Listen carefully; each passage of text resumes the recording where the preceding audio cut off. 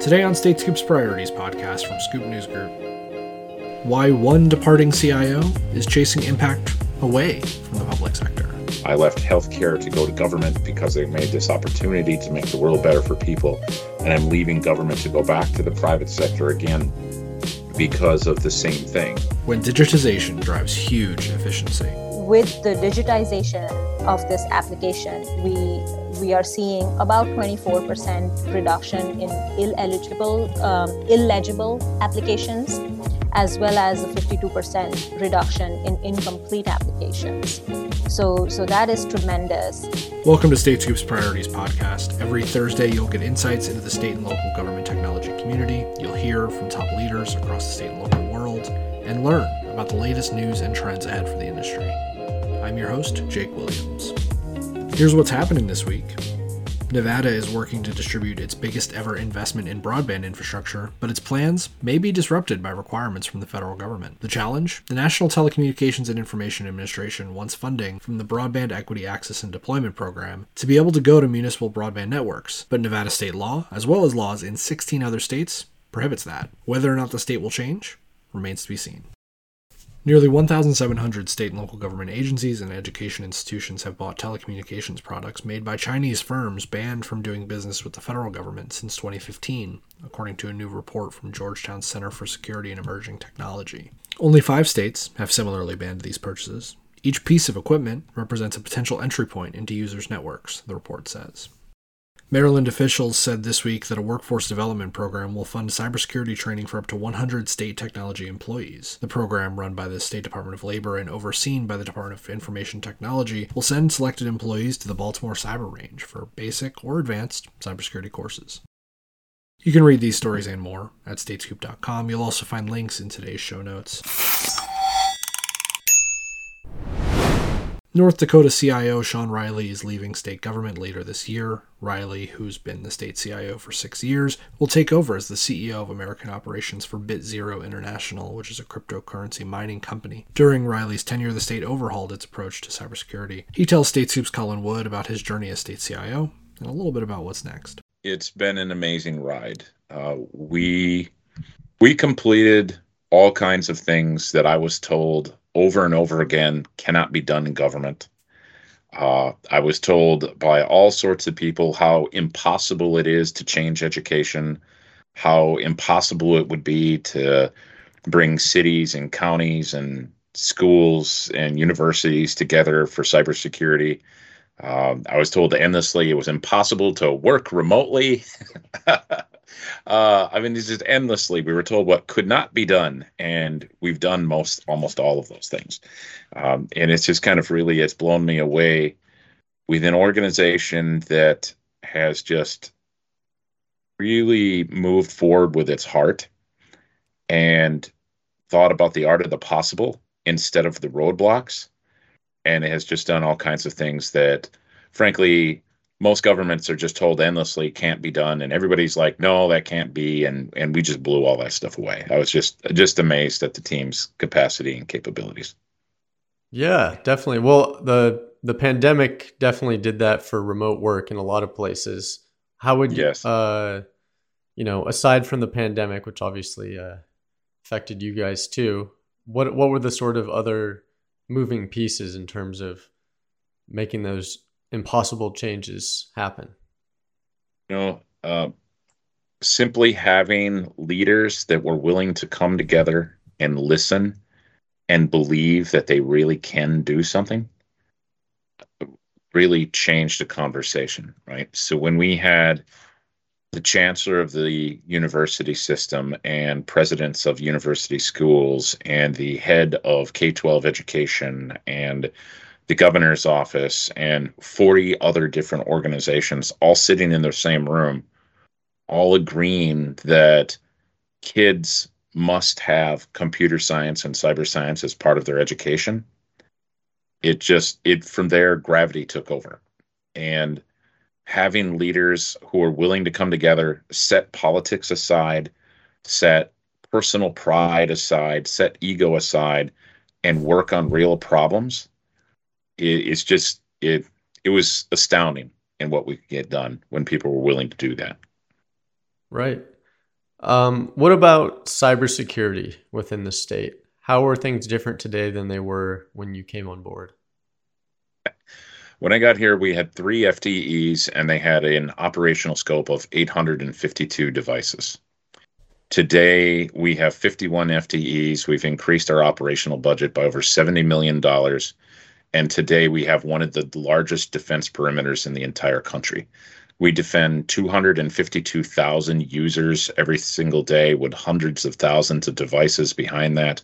The state that used to have barely the IT department under one cybersecurity perimeter now has the entire executive branch, legislative branch, judicial branch, higher ed, K-12, cities and counties, all in one cyber shared service. On top of that, we've been able to extend education out to every single student in the state, kindergarten through PhD. So rich schools, poor schools, private schools, public schools, tribal schools, universities, all of them offer computer science and cyber science in one shape, fashion, or form now.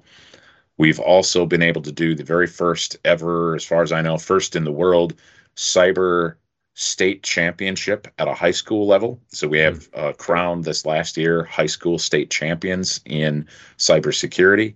We had 15 schools that were in the finals, all competing. And in fact, our middle school version of that starts tomorrow. So, which is a great thing. The high school one will again be in end of February. Really awesome stuff that's going on in that sense. We also created the first joint cybersecurity operations center that now has 11 states and a tribal nation in it. That cybersecurity operations center has the ability for advanced information sharing, but also for actual shared services across state lines. So states can defend each other when it comes to a cyber attack. So all of this stuff is all brand new in the last 6 years. None of this existed before that. And it's a huge leap in where we were to where we are and where we can possibly go in the future. Because this doesn't have to be a North Dakota story. This can be an American story. This can be every single state has computer science and cyber science, kindergarten through PhD. And there's a lot of states that are really interested in doing that, and a lot of them that are talking through how they can get that done. Well, outside of education and cybersecurity, are there any projects that you're especially fond of or that stick out to you as important? Yeah, I think there's some amazing things that we have been part of that we've helped to enable. So we're helping to enable the largest drone test site in the world here at 70,000 square mile drone test site, where everything from these little 4-inch guys to drones that are bigger than 747s are being tested out in partnership with the FAA and the FCC and the FTC and others and all of our federal friends.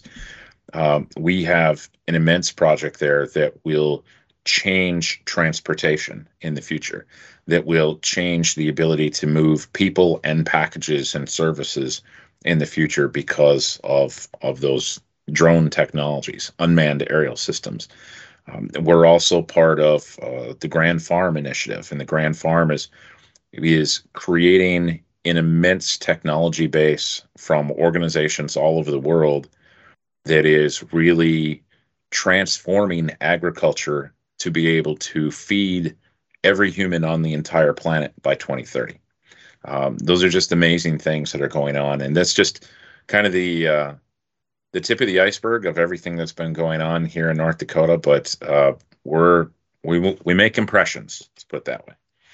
Sure. So 6 years is well above average for a state CIO to stay around. So you don't really need an excuse to leave in that respect. But was there a reason that for the timing to leave now?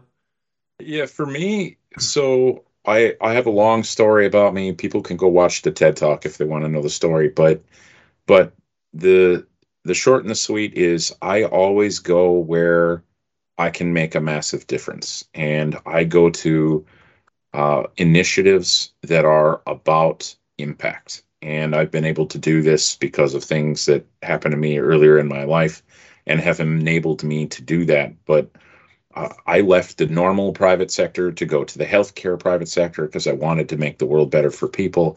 I left healthcare to go to government because they made this opportunity to make the world better for people. And I'm leaving government to go back to the private sector again because of the same thing. And the projects I'm going to be working on are going to be around zero carbon displacement and energy reuse, with carbon reuse and heat reuse and things that will really be able to benefit the world, benefit all our children, and give us a cleaner nature and a cleaner environment as we go forward. Yeah, let's get into that a little bit.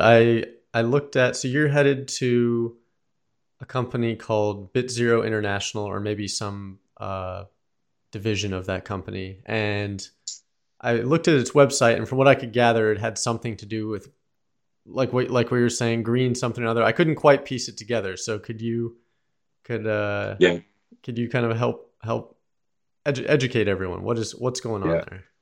Yeah, it's zero carbon displacement with heat capture and energy reuse. And what's going on there is it's a collection of technologies and methodologies that are helping us to be able to bring things like data centers off of black energy into green energy, that are helping us move things into a place where, instead of putting electricity into a data center and simply getting waste out of that in the form of heat, that heat can be recaptured again into other sources. And could be greenhouses, could be fisheries, can be drying corn, all those kinds of aspects. But it's effectively making data center technologies vastly more efficient than what they have been in the past, and vastly more effective from an energy standpoint. I see. And was the starting point for this cryptocurrency mining? Yeah, so the initial starting point of this was cryptocurrency mining. The proof of concept was, if you could do this with cryptocurrencies, you can do this in any data scenario. You can do this in any data center scenario. So it did start in that space, yes. Gotcha. Okay, that makes sense. That's what I was assuming. And so the company is, I see, making partnerships and kind of co-investing in things along these lines. Is there anything else? I mean, I don't know how much you're allowed to share, but what else can you share? Have you met Kevin O'Leary? That's the important question. Yeah, that's oddly enough, that's the question everybody asks me, is Kevin O'Leary and then Elon Musk. And I'm like, Kevin O'Leary, yes. Elon Musk, not yet. Yeah, I've met Kevin O'Leary several times actually, but the reality is what we're doing is still very new. It's still very much growing. It's got a great capacity to help the world. And I'm really looking forward to this opportunity as I get into the role in December. Yeah, it sounds very exciting. Yeah, I see you. Speaking of Elon Musk, this is audio only, so people can't see this, but there's a kind of pop art poster behind you that says Mars on it. Are you what attracted you to that? Oh, I've been a Mars guy forever. I actually, if we go to my other place in Mandan, I have a giant, massive Mars poster from NASA. When you walk in, my hallway is entirely this massive Mars. To me, it's always been a source of inspiration. It's been a source of vision, right? Humanity needs to be able to expand and needs to challenge itself to continue to grow. And Mars is just this wonderful place to expand and challenge ourselves for. And it's just kind of been a centerpiece for me forever. And as I've said, I don't know how, but I'm going to be Elon to Mars. I don't know how, but I'm going to figure out a way.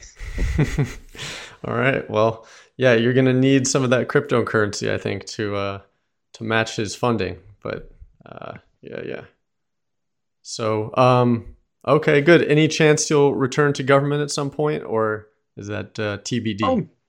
I'm totally open to it. I think I want to go wherever I can be the most effective and wherever, again, I can help people.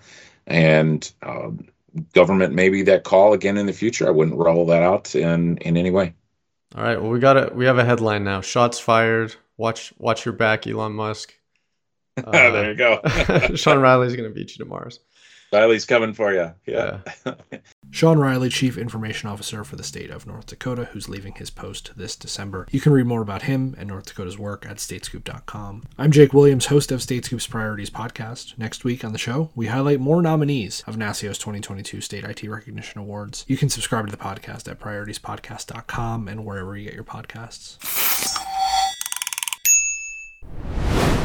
The Connecticut Office of Early Childhood is revamping how the state delivers digital services to parents. The office embarked on the development of a parent portal to give families easy online access. Now, with the portal, families can apply for programs, pre-screen for program eligibility, upload verifications, and view their account history. The state's IT office says the effort will serve as a template as they further refine the state's digital strategy. The portal effort was nominated for a NASCIO State IT Recognition Award this year. Dwani Pandya, an IT director for the office, tells Statescoop's Colin Wood about the creation of the portal. This project was mainly, coming from the fact that the paper-based processes that we had, in place before this project came on were completely manual in nature.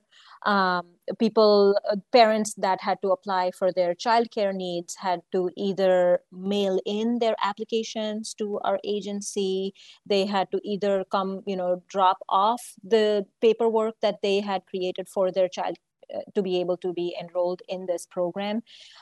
So this project was thought of as a very good point to eliminate all of this, manual trouble that families were going through. The times that this was released was also very important as we were in this COVID time frame. The manual nature of this application process was just cumbersome because people were not in the office, and how would you get to submit your application and all of that. Also, the existing processes that govern the eligibility of whether a child is eligible to receive this kind of subsidy, all of the eligibility rules are quite complex and difficult to understand. So and putting these complex processes for eligibility on paper as questions was very tough. So before the portal came on, we would have parents who would apply, on the paper-based form, and then we would have to go back and say that, oh, we're sorry, your child cannot be enrolled in this program because of, A, B, and C. But after this portal came out, all of these eligibility rules are in the pre-screener that we have in the parent portal. So parents just, when they take this pre-screener, they're able to just understand themselves based on their family situation, whether they're eligible to receive benefits or not. Right. So in order to ease all of this, that's how, the parent portal idea was created. Right. Great. All right. Well, I want to get into some of the challenges and the implementation side of things. But first, could you sort of very briefly describe what the system looks like today, just so everyone has an idea of what we're talking about? So yes, of course. So the system today, it has two main components. It has a pre-screen eligibility tool, which will get into several questions to assess the family situation.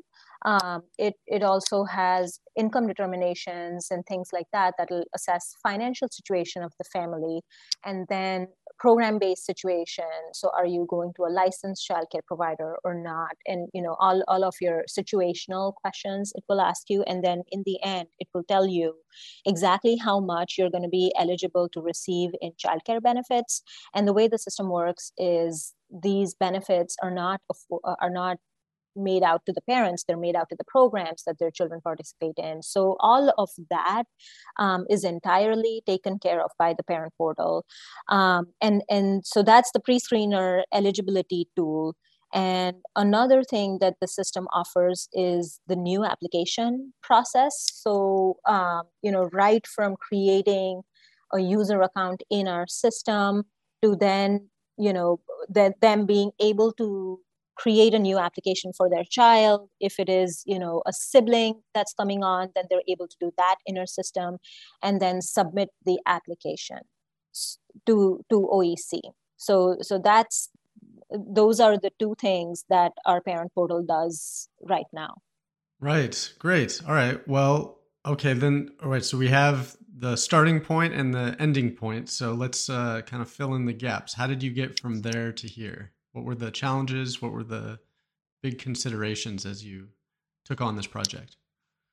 Yeah, thank you for asking this question. So, OEC is the administrative agency for the Care for Kids program.